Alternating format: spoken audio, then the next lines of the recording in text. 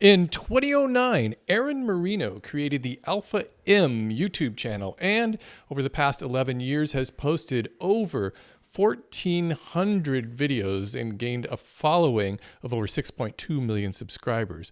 His show is all about men's style, fitness, grooming, and self-image. His message to men is clear. We all have the power to be strong and live our lives with confidence and to attract those spicy senoritas. But YouTube is only one part of the Alpha Empire. You guys like what I do? Very nice, very nice.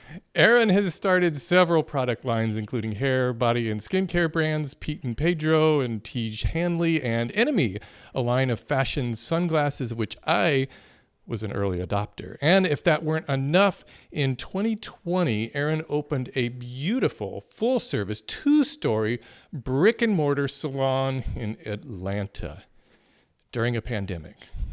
Okay, no, that's crazy right there. Yeah, timing wasn't ideal for that one, but it is what it is.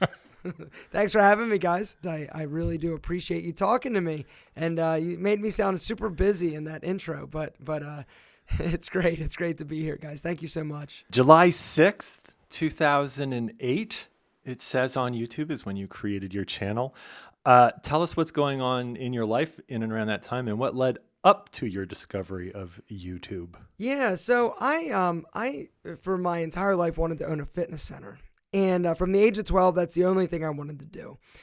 And so, growing up, I had some situations, an abusive stepfather, and I knew that when I went to the gym, I felt amazing, right? I felt incredible about myself. My confidence just started sort of blossoming, and I knew that if I felt great being there, that's what I wanted to do for the rest of my life.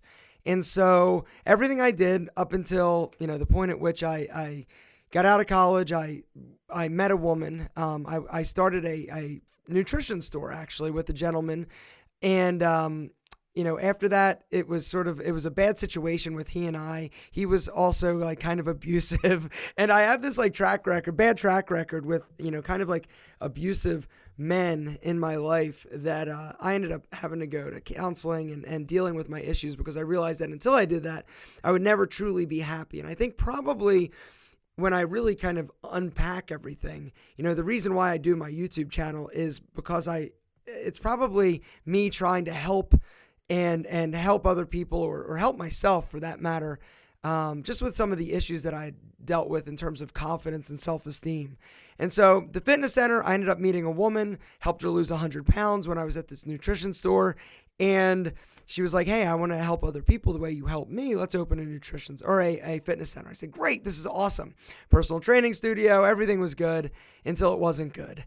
We signed the lease for that space on September 11th. And that was the September 11th that the World Trade Center got hit. And so that was an omen to how that business was going to ultimately unfold. And so fast forward a few years, it was a really hard business. We tried expanding and starting this group fitness facility. This was back in the day of Curves fitness centers. If you guys might remember Curves. Oh, sure. And so we're like, we can figure this out. And so it was a group fitness facility. We ended up having to raise some money in order to do the first facility. And that's when things sort of all started to fall apart. My business partner got into a really bad, argument or fight with one of our investors. Some other things came out. Long story short, I was about $500,000 in debt. And she and I were guarantors on these loans. And so we ended up having to file bankruptcy. At that point, I was taking money off my credit cards just to pay my staff. And I was driving a beer cart at a country club in order to just, basically make ends meet, put gas in my car. And the worst part about that was not that I was broke and bankrupt. It was that I didn't know what my plan B was. I never had one. The only thing I ever wanted to do from the age of 12 was own a fitness center. And so that was the hardest thing. I'm a 30-year-old guy. I'm driving a beer cart. What the hell am I doing with my life? And but something interesting kind of happened. When I was at my fitness center, there was a gentleman that I'm still best friends with to this day, who was a meteorologist for the Weather Channel. And he asked me, he said, hey, I got a date tonight. I don't know what to wear. And I said, well, I'll tell you what, why don't I come over and see what you have? And we can go shopping. I love shopping. I love clothes. I love style. And while we're at it, we might as well go and get your hair cut because your nose hairs are nuts and your ears are crazy. And so, long story shorter, I ended up doing that. He went back to work. One of his female coworkers said, "Hey, you look great." And he's like, "Yeah, there's this guy who took me shopping." And she said, "Do you think he'd help me?" And that's kind of how that whole thing happened. Well, that was going on at the fitness center right before we shut down. And so when I ended up closing the fitness center, filing bankruptcy, it's like, okay, what am I going to do now? So I kind of started this, little image consulting business back before the fitness center ended. So I'm like, let me see if there's a market for this. At the time, this was back in 2006. The only thing out there for men in terms of style and grooming was really like GQ magazine and Esquire. And that wasn't really resonating with me. I just wanted to know, hey, what do I need to look good in order to, get attention from women or whatever it may be. And so I decided to start an image consulting firm, did that a little bit. My wife gave me a video camera in 2007. It sat in the box for like 7 months. And I finally decided, you know what, let me open this up and see if I can figure this YouTube thing out. I had only been on YouTube probably 3 times before I actually tried to start and upload a video. And so I was like, let me try and do a video. Maybe there's a market out there for my type of, just regular guy information about style and grooming. Let me just post YouTube. This was before I realized that you could actually make money. This was long before that. This was 2008. So people were posting videos of cats, and so I posted my first video and the rest is kind of history. I got my first comment. It was a gentleman. I remember the comment. He said, in this first intro video that I posted, he said, "Hey, what do I need to dress like? I'm a bigger, heavy set guy. What are some style tips?" And it was at that time that I'm like, oh, this is it. I was hooked, because from that point, I think that's what I'd been searching for my whole life, was just some sort of validation and acceptance. And I got it. And, and I was hooked ever since. So that's the story. I'm going to guess that your demographic skews a bit younger.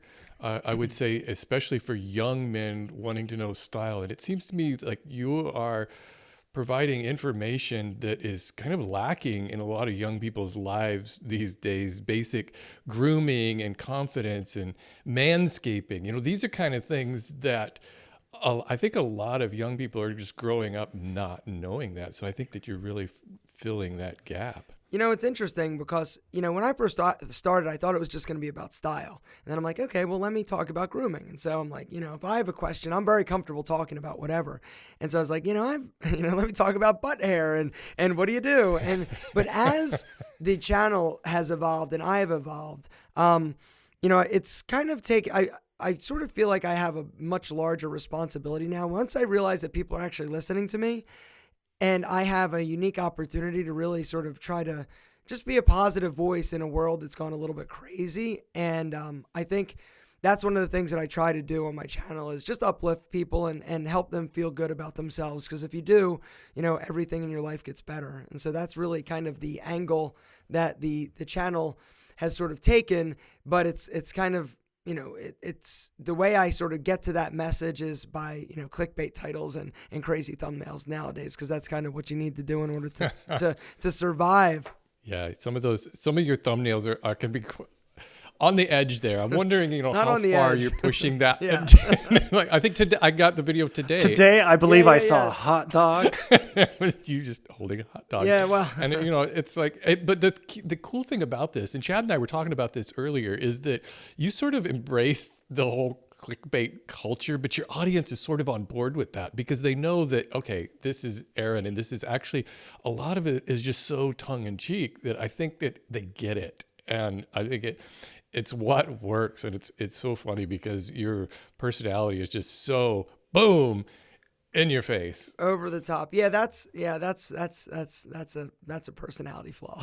It is, but I appreciate it. Do you run into an issue of triggering filters? Do you walk that fine line? Do you design thumbnails, and even before it goes to a YouTube filter, you're just like, oh no, I gotta reel this one back? Yeah, no, I see. Today's video is a perfect example. I'm holding a hot dog, right? Right. And it right out of the gate, great click-through rate. Everything was good, and then all of a sudden, and I'm like, oh, there it is. The algorithm or whatever, Oh. absolutely dinged that thumbnail. And so,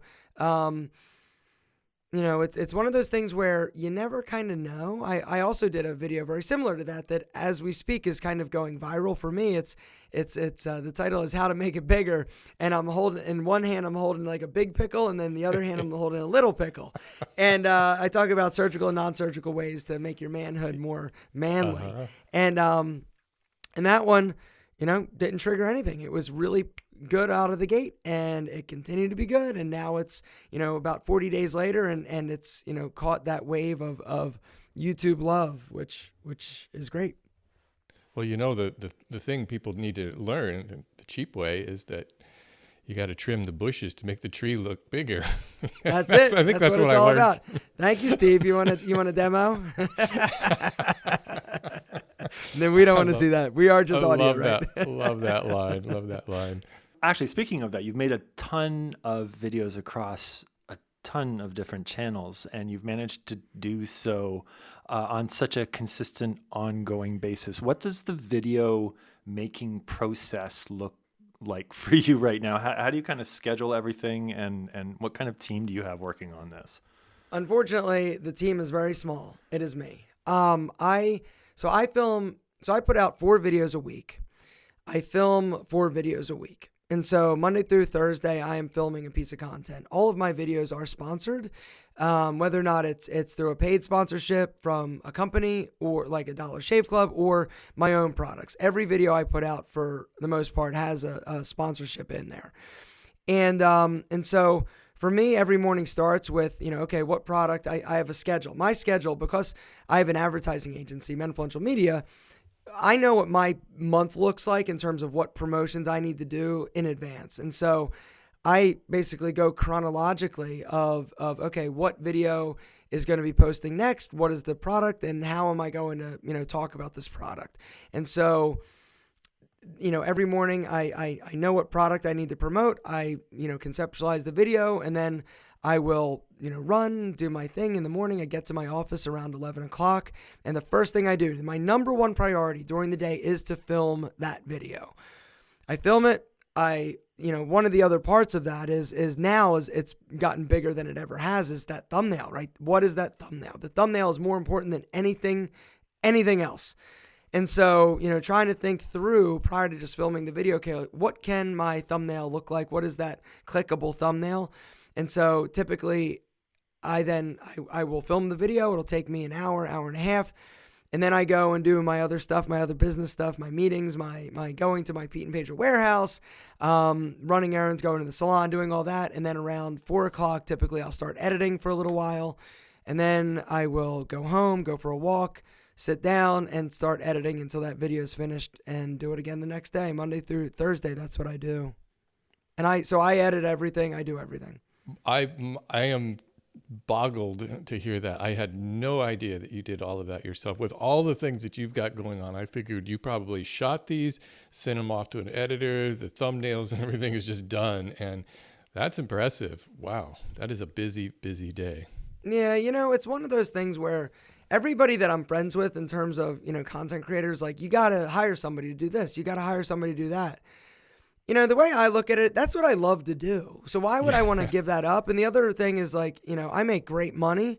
And so if I've got to work, X number of hours to make, generate the revenue that I do, like, okay, like, poor me, right? It's just, I'm just so thrilled that I figured something else out, or something out that I love doing, and that's, that's valuable, and people like it. So I'm fine with it. For right now, it works.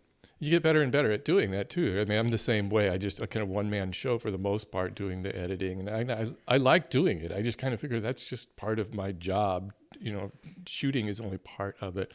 Do you ever have troubles coming up with those ideas for the videos? Because you're really cranking out a lot of content, and I know that the kind of the list format seems to work really well for you. Yeah, it typically does. In terms of, it's always, it's always challenging to think of topics that you think people will actually watch and it'll resonate with, but it's kind of a formula, right? And unfortunately, it's become a little bit, like I kind of know what people want to watch, and it's changed. And that's the thing that was really hard with COVID. COVID changed, in terms of people's viewing habits. At least they did for me. People aren't worried about, looking good to go out on dates because nobody's going out on a date. And so, I did a home haircut video, and that one did really well. And so it's trying to balance, the views with the fact that I do have a responsibility on all of these videos to try and, promote and sell products for people. And so, typically what I found is that the more specific a topic, the less views you're going to get, but typically you're going to get better conversions on that if it is specific, because that these people are interested in whatever. And so doing more like general type videos and working in integrations and product integrations into those has sort of been what I've been really doing and focusing on for the past, few years. And you really excel at that too. Doing those product integrations is key to those videos. And I'm impressed that you're able to do those sponsored spots. Sometimes those are long sponsored spots. They could be 2 or 3 minutes long. And the audience is completely on board with that. It's pretty amazing to see that. They're like, yeah, and now it's kind of become a thing that, yeah, this is what Aaron does. It's still funny when people say, oh, all he does is he's just promoting products. I'm like, where have you been the last it's like, you must 5 be new years? Here. Like, this is not new. Like, I used to be real worried about that when I started doing sponsorships. Sure. Well, what are they going to say? Yeah. And then it's like, whatever. You just own it.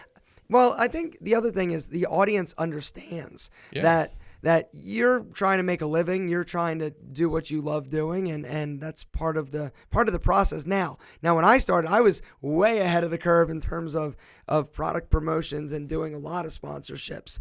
And I really think it's because of just the style of content and the topics that I talk about. Kind of, there are a lot of grooming brands out there. There's a lot of clothing companies. There's a lot of things that fit into that men's lifestyle. It's not like woodworking, right?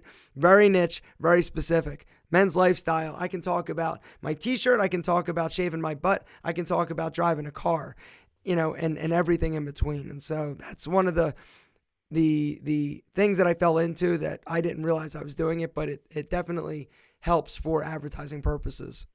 When a video idea comes to you, does it come to you in the form of a thumbnail? Do you see the like I see the title first, and so I record all of my ideas on my phone as titles, and that's how I know exactly what video idea I'm talking about. You sound very visual that way with thumbnails. And also, follow-up question, how long do you take and how many variations of thumbnails do you how much time do you put into your thumbnail design? I mean, not that much. I mean, in terms of my thumbnails, I can create as long as I know what I'm doing, I can create them in 5 minutes. That's impressive. No, I use Microsoft Paint for the words. Like, I'm like OG, like I am old school. And It's so funny to hear that. And so now some of the thumbnails, because I don't have any Photoshop skills, so some of the thumbnails, like today's thumbnail literally took me 3 minutes. As long, I film, myself holding hot dogs, and that hot dog is for another video. But I was like, the thumbnail that I had this morning for that video, I just didn't feel like it was gonna do well, and so I was like, oh man, it would be a lot funnier if the guy's if I'm holding a hot dog. And so I had that image. I'm like, I'll figure something else out for the other thumbnail, and I'll try and use that one. So, but yeah, literally 5 minutes. Do you have to find like an image? So like, for instance, you've got one that's like 99% do this wrong. It's like 7 things guys under 30 do wrong. And it's just a picture of an arm grabbing a woman's ass with a circle on. Yeah. No, I'll find the images. I'll go and look for an image like that on these royalty free, buy an image sites. And sometimes that's the hardest part, is finding a good image. But I'll have an idea. Like that one was like, okay, guy's hand on butt. Like I knew that I wanted a guy's hand on her butt. And so, there are only like seven things that came up. I'm like, okay, this will work. And so for things that I need, like Photoshop skills, I do have a guy, Christian, that I can send to, and he'll, do whatever I need, and I'll pay him like $25 a thumbnail. And so, and those are actually getting more frequent because, with the knowing that the thumbnails are like what your video is going to live and die by, Yeah. I've been, anything I can think of, like I will try to execute. The simple basic ones like me holding a hot dog or me holding a pickle, like I can knock that out in 5 minutes. Anybody listening who's never seen my stuff is like, wait a second, he's talking about hot dogs, hands on butts, and pickles. This is definitely something not to check out. No, this is something you just look through your list of videos and it's like, I see a common thread running through these thumbnails here. It's really funny. I love that fact that you just own that, Did any of those ever get flagged or anything? Does YouTube ever? Some of the videos get flagged, and Really? like when I upload them, it'll be like demonetized because, I'll be talking about something specific, and so I have figured out ways to, like, I'll upload it with a different, like, without the real title to the video, because they're all manually reviewed, and then once it's manually reviewed, I will put the right title on. I've, added an intro to a video that didn't have an intro, and ad has actually gotten it through. Like, there are different things that you can do for me in order to get the videos, monetized a bit, better. Most of mine are fine, but some of them, the more, salacious ones are sometimes it's like hold your breath and just wait for that, that manually reviewed, it's been approved, and it's like, okay, now I can put on my thumbnail holding a hot dog. Are you a big analytics guy? Do you follow your analytics, or once the video's out there, it's in the wild, and you kind of just set your sights on what's next? No, I look pretty much, the first day to see what's happening. But after the first 10 minutes what's going to happen with that video. At least I do. I put so much content out there. I know in literally 15 minutes, okay, this is going to suck or this is going to be pretty decent. Have you ever had a really controversial video as far as your audience is concerned? Is there anything comes to mind? Yeah. I did one that said Rolex versus Movement watches. Oh, and, of all things. Of all things. Well, the video, and here's the thing. I was promoting a Movement watch. I like Movement watches, but I wear a Rolex. And so in the video, I was it was a tongue-in-cheek video of 6 reasons why a Movement watch is actually better than Rolex. One's like, you lose it, you lose a $10,000 watch versus a $150,000, dollar watch. It's better. And then, I thought it was tongue in cheek. I thought people got my sense of humor, and the video got really bad views, and people were like, oh, this is stupid. But then the watch community saw it and decided to try and really go after me. And if you go to that video now, like the thumbs up are like 3,000, the thumbs down are like 120,000. and then there are a bunch of YouTubers that came after me, and one guy, I went on his podcast. That was a disaster. That Movement versus Rolex video was one of not my finer moments, and it taught me a valuable lesson though. Definitely. Another one was there's been one product that I promoted that I regret promoting. And it was something that I knew I probably shouldn't, and I did the promotion, and right away people were on me, and I'm like, oh God, that was a mistake. And so, I've only done that once, and then the Rolex versus Movement one, that was definitely an eye-opening experience. But it doesn't mean I didn't continue to promote Movement watches. I just realized that you can't be so people might not get your sense of humor. I remember you styled a couple of people once or twice. I remember that. I don't think those videos did very well for you, did they? When you did a makeover? No, some of my makeover videos do. Like I have a thing that I was doing called the Alpha M Project, where I would give away a makeover. I'd raise the money, I'd pay for everything myself, and I would fly 5 people in, and give them makeovers, take them to get their haircut, and it was just it was an awesome series. Those videos do well over time because they have a really long watch time, and it's kind of like once you watch one, it's like a TV show. You watch another and another and another, and then you've got different seasons. But no, typically, makeover videos now don't do that well. It's funny because your real ravenous fans will do well with, and the watch time will be good, but people, aren't watching that all that much. Are you talking about the one where I gave some guy a haircut recently? I think so. Yeah. And I got another one going out Saturday that I'm already this one's going to suck. And so I know that it's going to do terrible, but I already filmed it and it's a better video. And so we'll just roll with it and see what happens. I want to switch gears to some of your physical products because I find that really fascinating because I think would you say that's a larger portion of your overall business is the physical products that you sell? I'm not sure, larger. I'm not sure how to qualify that a little bit better in terms of what do I make the most money doing? Yeah. Okay, so I make great money on doing YouTube and promotions. My so profitability, that is the best business that I have because there's really no there's no real overhead expense other than Yeah. the commission I pay my sales guy and me doing the work and the $25 thumbnail I do, and those videos, can make, anywhere from, $20,000 to whatever per video. And so when you do the math, if I'm putting out 4 a week, it's a lot of money, right? And it's very profitable. My other businesses all do more are larger in terms of gross revenue. My skincare company, Tiege Hanley, is the biggest business, but that actually has the lowest margin because we are trying to grow that. Pete and Pedro, my hair care company, does incredibly well, has a 30% profit margin, but it still doesn't hit that, all profit of Alpha M. And so, but, for me, the idea is an enemy is a work in progress.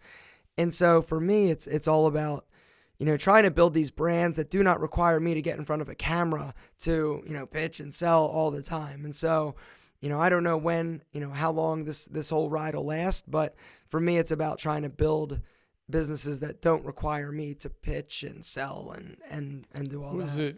Was it Pete and Pedro that you brought onto Shark Tank? Mm-hmm. Or, were you on Shark Tank twice? Mm-hmm. Yeah. You're the only person who's ever been on Shark Tank twice. No, there's been 2 other people that have been on Really? twice. Yeah, yeah. Did they and I invite tried to get you? on a 3rd time too, but they're like, "What's the story this time?" That's my superpower is knowing what casting directors want. Yeah. Well, you've got that personality for Shark Tank. I think that's and probably what they're looking for. And that's if somebody's out there listening and wants to go on Shark Tank, it's not about your product. It's not about you having an incredible business. It's about your personality, and they want good TV. And so that's the bottom line with it. What was the experience like? Can you tell Amazing. us a little bit? Was it scary? Was it intimidating? Mm-hmm. And was Totally. I've heard that it can be like a really long process pitching your product to them. That they cut it down into these short segments. Yeah. No, it was amazing. Both times was so incredible.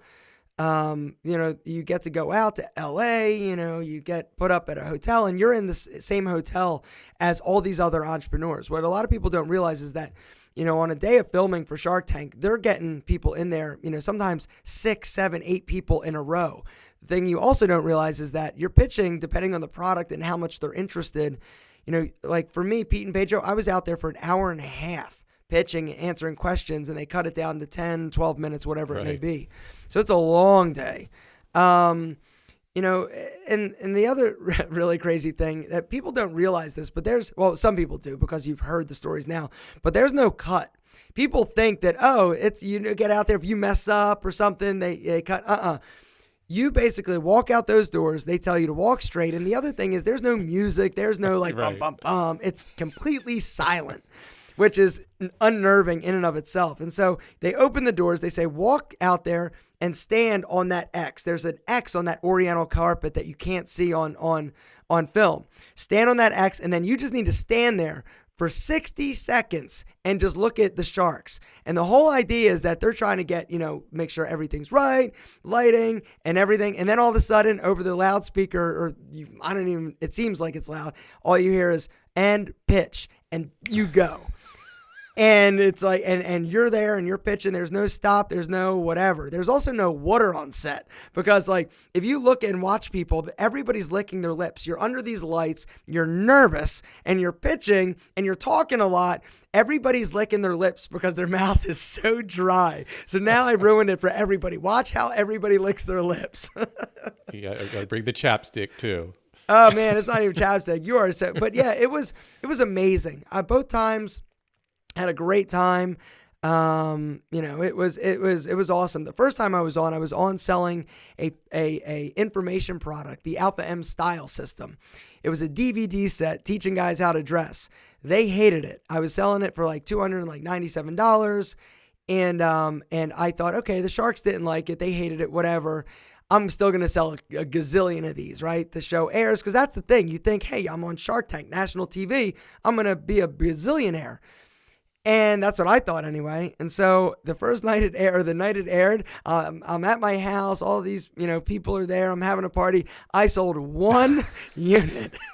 9 million people saw it, 1 unit. And it's funny because at the Menfluential Conference 2 years ago, a guy comes up to me and goes, you know how you say you sold that 1 unit on Shark Tank? I go, yeah. He goes, you're talking to the guy who bought it. I'm like, oh my God. And so the second time it was a better scenario. And they enjoyed they didn't really necessarily like the product. They liked me as a platform, and that's what they wanted to invest in. And so on this show, I took a deal.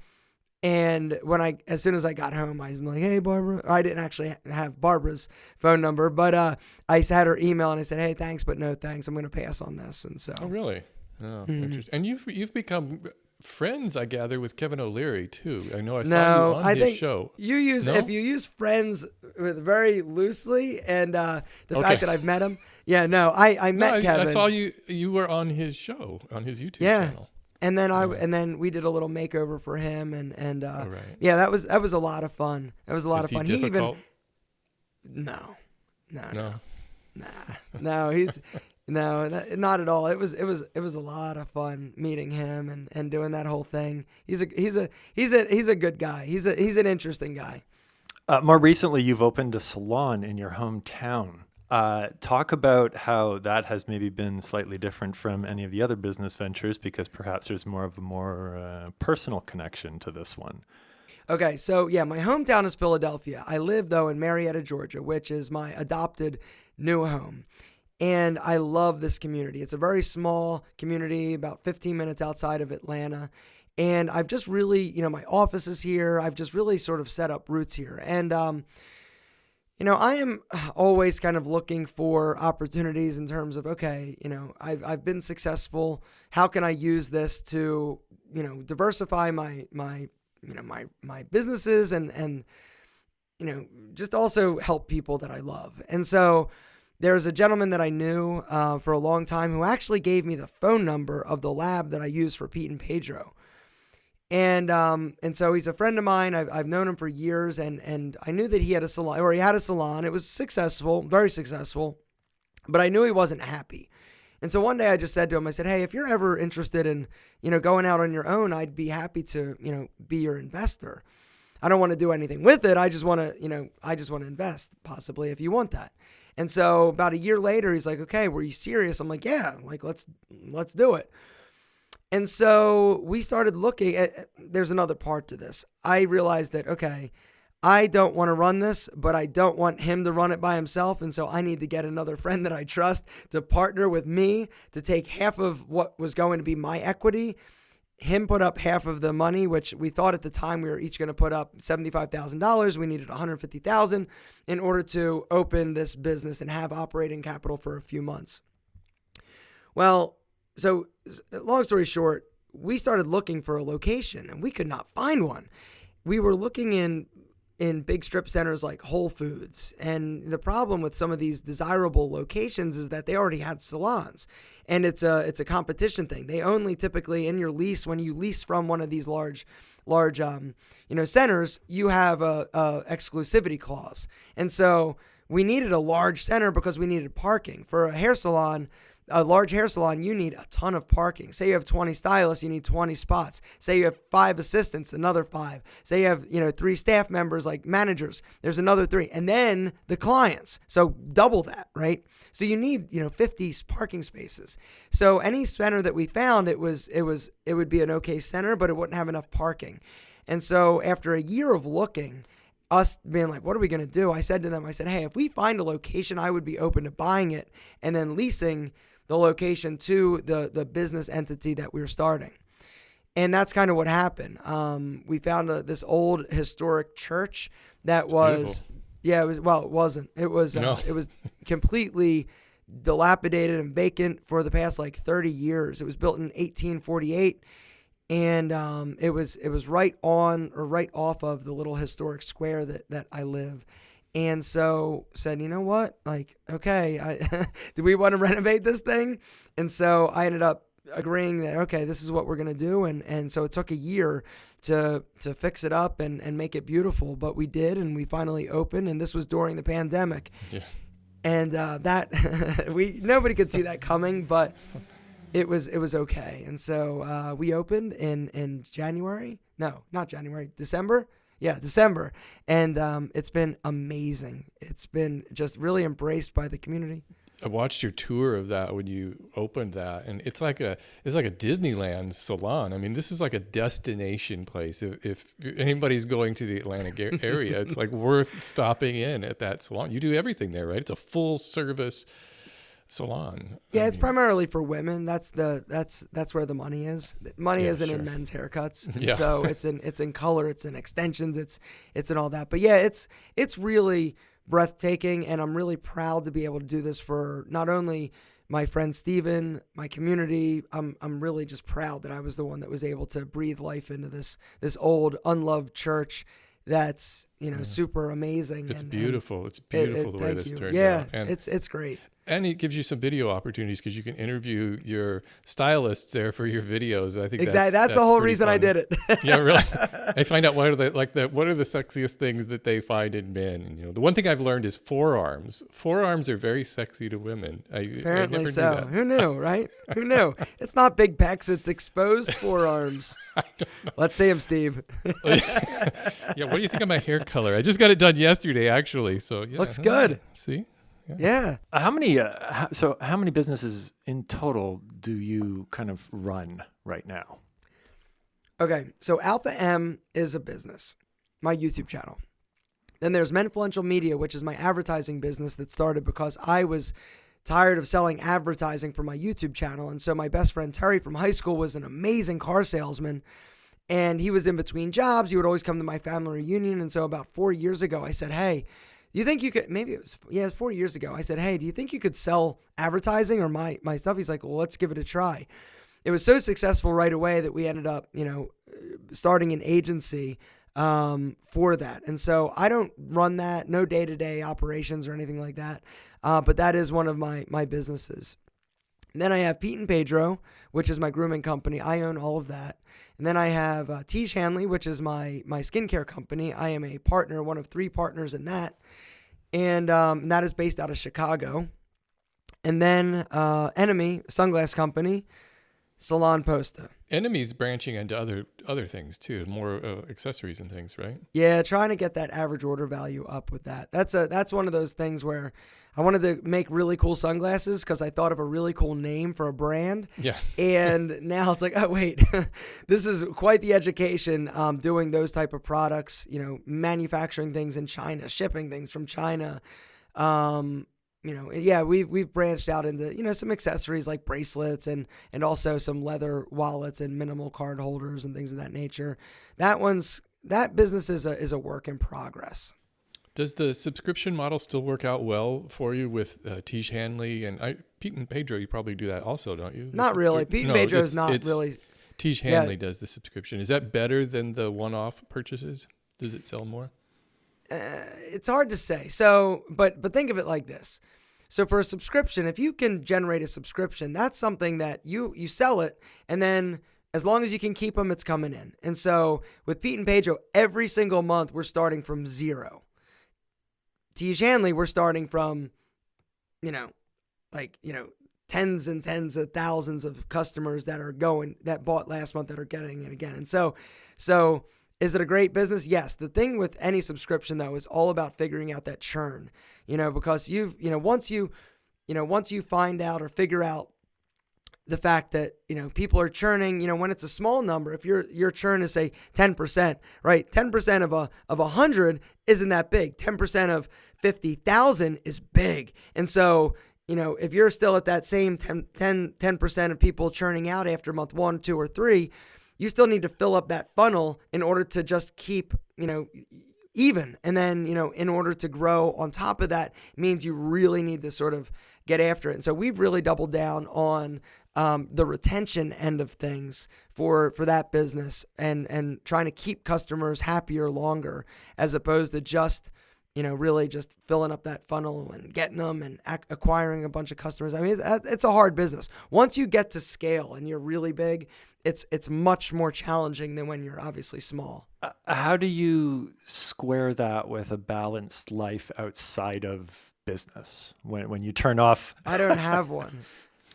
I don't know. I don't have children, and so my wife and I, we understand each other, and my businesses are kind of my baby, and so I never shut it off. That's one of the downsides. It's funny. I just filmed a video for my business blog, and one of the questions, I allow people to ask questions and I'll answer them on the vlog. The question today that I just got done finishing was, what have you given up to be successful? And the question really kind of, floored me a little bit, because I never really stopped to think about that type of question. But what I've come to realize for myself is that I don't feel like I'm missing anything. I've always wanted to be an entrepreneur. Children has never been priority number one for me. It's always been wanting to be an entrepreneur and be successful. And so, but the one thing you do give up is the ability to shut things off, right? You know that.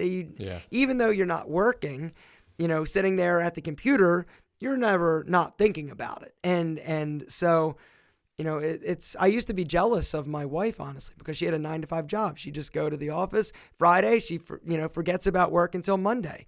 That is something that is incredibly attractive for a lot of people. Mm-hmm. A lot of people aren't built for entrepreneurship because it does require you to sacrifice. It also requires you to deal with things that most people aren't equipped to deal with, in terms of just having a different type of stomach. Everything's great. Everything's wonderful when you're successful, but you don't see, it's the, hey, I'm a overnight success that took 13 brutal years of sleepless nights to get to be an overnight success. At all. Yeah, that's true.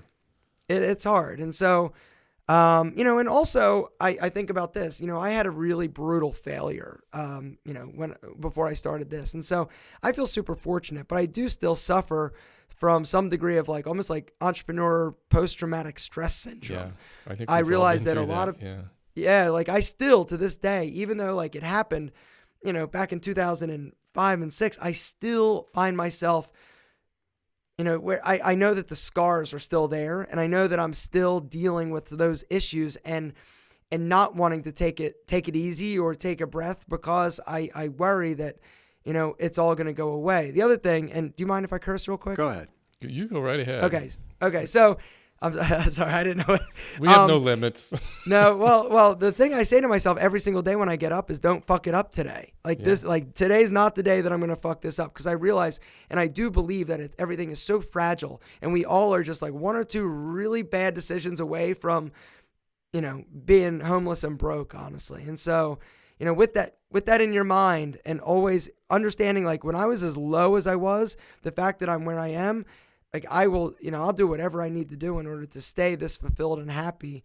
And so that's really what keeps me sort of going forward, because in e-commerce, you're either growing or you're going backwards. There is no neutral. And so that's something that I'm ultra aware of, and it's scary, but it's also, exhilarating at the same time. You and I have both been through bankruptcies. I know what that's like, and it changes you fundamentally, because you start to look at, when it happens, you think of yourself as kind of a less than human or something. It's how could I let this happen? People are going to judge me of this. And then once you get through that, everything takes on a new light and a new importance, and it does make all of your business dealings more valid and more relevant.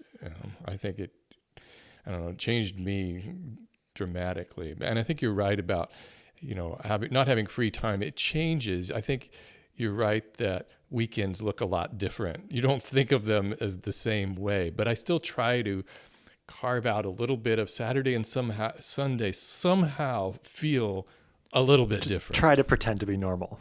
No. I do that. I try to really, Fridays I try to keep a light day. Saturday, Sunday I work really hard, long hours until 10 o'clock at night every night, or until I'm done editing my video. But yeah, it's just. And it is. It's great Yeah. that you have a wife who's completely on board. And you just had a video recently addressing that very question. I guess people, I guess when you get older, people ask, why aren't you having kids? When are you going to have kids? And it had to be kind of getting annoying for you to release the video finally saying, here's the deal. Here's why it is. People think you're weird. People think something's wrong or you're defective. In our society, if you are, heterosexual couple that doesn't have children, something's wrong. Why? Yeah, what are you doing? Shooting blanks there, Aaron? Exactly. I may be. That is a very, very likely possibility. I don't know. Possibly. And your wife, you also have a very private, you're public with some things, but you also have a very private side. I don't think your wife has ever been in your videos. Is that correct? Yeah, no, she's never been in a video. And that was something I decided way back when. I'm like, you know what? I signed up for the criticism. I signed up to be sort of out there, but somebody who's not equipped for that or doesn't sign up for that. Right. People are horrible when given anonymity and are mean spirited. And so even though my wife is an amazingly beautiful woman, I'm like, you know what? I'm not signing her up for this. And so I decided to keep, that aspect of my life as private as possible. Now, she'll be in videos with me, just talking, and I'll have her voice off camera sometimes. But in terms of, that's one thing that I have kept to myself. You have been very open in other ways recently about your bad news from your doctor and whatnot. Was there a challenge in deciding whether or not to actually go through and follow through? You mentioned something great at the end of the video where it's like, if it helps one person, we're actually the same age. And it did. It actually at least helped me, because I watched it all the way through and I'm like, I kept putting off the thing until you're 50 because it's so convenient, because it's still a few years away. But it was enough to change that. But sorry, my original question was, what were the thoughts leading up to that? Were you ready to be that open and vulnerable with that particular piece of news? Oh yeah, that one, that doesn't bother me. It was easy. I actually filmed that video. I talked about it on my business vlog ahead of time, and then it was well received. I'm like, you know what? Maybe I should do this on a bigger level, because it was eye-opening. It was, what we're talking about is I got a colonoscopy and found out that, I had 5 precancerous polyps in my colon. A 44-year-old guy, I'm the healthiest guy I know. Wait a second. But what was so amazing to me, and why, and my wife jokes that in a drug-induced coma, or not coma, but haze, as I stumble to the car, I get led to the car after the procedure because it's quick. They put you out with that propofol, and then they wake you up and they're like, you can't drive, you're intoxicated. I get in the car, I said, I just saved my life. And she started laughing. But it's true. When I think about, I don't know what would have happened, but when I think about the fact that I just found 6 years before I would have, if I had waited until 50, who knows what I just prevented. And so for me, it was just about, if my channel is about helping people, this is one thing that I definitely need to talk about. And if it helps one person, or maybe goes, a year in advance or whatever, and just says, you know what, let me just go check. Hey, best case scenario, everything's cool. You had a little bit of prep that you had to do. Worst case scenario, or best case scenario, you find something out that you didn't realize was going on, and you fix it early, as opposed to waiting to something, because colon cancer is one of those things where if you catch it early, you can handle it. But if you don't, it's very, very traumatic and possibly deadly. Yeah, I went through a bout of skin cancer, melanoma, 11 years ago now. And it was the same way. It's life-changing. And once you find out, and you hear from the doctor, well, if you had let this go another 3 months, you probably wouldn't be here. Then it definitely changes the way you look at things. And that was the same time I was going through the bankruptcy and everything else. And so it was all of that has a major impact on moving forward, and ultimately in a positive way. You got to get through those negative periods to see that. Is there anything that you would tell a 20-year-old Aaron advice? For what? Yeah, I tell him a lot of stuff. What what area would I be telling or talking to him about? What would make him a better man? One of the things the problem is that I need to learn things the hard way. That's just how I roll. I can't hear somebody say, "Hey, do this." I'm so boneheaded. I would probably tell myself to stop the self-medicating with alcohol and binge drinking. I think because of abusive stepfathers or just not having that confidence, or I found myself, I would drink way more than I should, and to the point of blacking out, and made really horrible decisions during my life. And it wasn't until I wanted to quit chewing tobacco I just celebrated, I think, my 10-year anniversary of giving up nicotine and chewing tobacco. And so in order to quit chewing tobacco, I stopped drinking, and that was really the point at which everything kind of in my life kind of started to be better. And it was just, cutting out the drinking. And I had to get there myself, though, and it wasn't something where somebody could tell me, "Oh, don't drink so much." I just was not, I guess, dealing with my issues well enough at that point in my life. What kind of advice would you give to older guys, been around a while, and maybe just need to up their style game? Maybe start paying better, closer attention to themselves? Because it took me kind of a while to get to that point where all of a sudden I decided, I just kind of want to make a change, and I want to start feeling better about myself and working out. And I don't know, I just see a lot of guys my age who just don't seem to get to that point. Yeah, no, it's you just said the one thing that I would tell everybody is start exercising. That's the one thing that will absolutely change your life more than anything. I mean, taking care of yourself. And so start there. In terms of style, it's all about small little tweaks and not overhauls and revampings.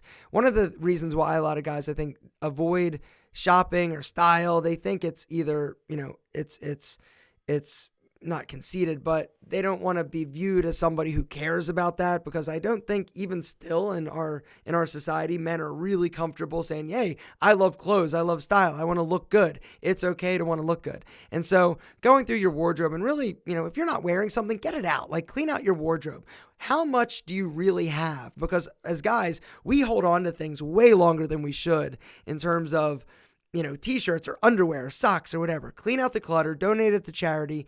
And then go shopping for a pair of jeans, a great pair of jeans that looks amazing. Ask a sales associate for help. Maybe the relaxed fit denim that you've been wearing for the past 20 years aren't necessarily the best for you. Maybe you've got an amazing butt that is screaming for a pair of fitted jeans. You got to slim those jeans down. You got to slim them a little down. bit, You're right? wearing those And baggy jeans. It ain't doing you any favors. And now you have, you've got like 10 different styles. 10 years ago, you had straight, relaxed, boot cut. Like that was it. Now you've got tons of different options for every body style. And then, maybe upgrade your shoes.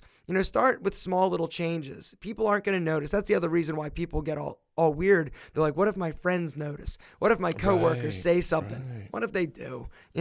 Start with something small. Start with a pair of jeans or shoes, and then incrementally and systematically start addressing each individual item and category of your wardrobe, and eventually your style will get better, and you'll start to feel good. And the first time you get a compliment on anything, that's the time where everything's like, oh, okay, feel better. We love getting compliments, and so that's what I recommend. Somebody complimented me on my guns the other day on a video. Boom. Like there you go, right there. That's what I'm talking about, exactly. There's a little bit of a stigma, I think, still with a lot of guys, at least my age, to like do things like hair color is one of those things they're like, oh, what are you doing that for? Why don't you just let it go natural? And it's like, because my hair is completely gray. I like coloring it. I'm fighting this aging process as much as I can. Like a kung fu ninja. Come on, Steve. Yeah, don't fight it, baby. No, I mean, I think that you got to do what you got to do. I think there's a fine line between, going a little crazy. I see a lot of guys that are that are, I don't know what it is, but the coloring the hair, the taking care of your body, your face, taking, skincare. Once you start injecting stuff and doing a bunch of, fillers and it gets, I think it's a slippery slope to get down that you could potentially go down. And I think, you see it in women, right? You see all these women, all these beautiful women that have just pumped so much crap into their lips and their faces and their eyelashes. And like, it's just like, come on. Like, there's a line between taking care of yourself, taking pride in your appearance and wanting to look good, and an unhealthy obsession that ultimately is a losing futile battle because, Have you seen these guys who are injecting like fake muscles? This synth, it's like, I don't know what synthol it is. and all that stuff. Yeah. Oh my God, they look freaky. It's like they just missed leg day every day, Yeah, exactly. And now what's next for Aaron Marino? A nap. No, I don't, I'm not sure. I don't know. I'm still trying to just figure out everything. I'm not really sure. Just keep my eyes open. I don't want to necessarily start any more businesses. I need to sort of chill out. And I think one of the things that we're trying to figure out is Tiege Hanley, the skincare company, how to sort of scale it to the point of possibly having and being attractive to a larger entity in order to buy us. I would like to be a part of that. I don't, that's something that we I think feel strongly about as a company. I'd like to figure that out. It has been an absolute blast preparing for this and doing a huge deep dive on your content. So thanks again for joining us. Guys, thank you so much for having me. It was a pleasure, and I wish you all the best and continued success.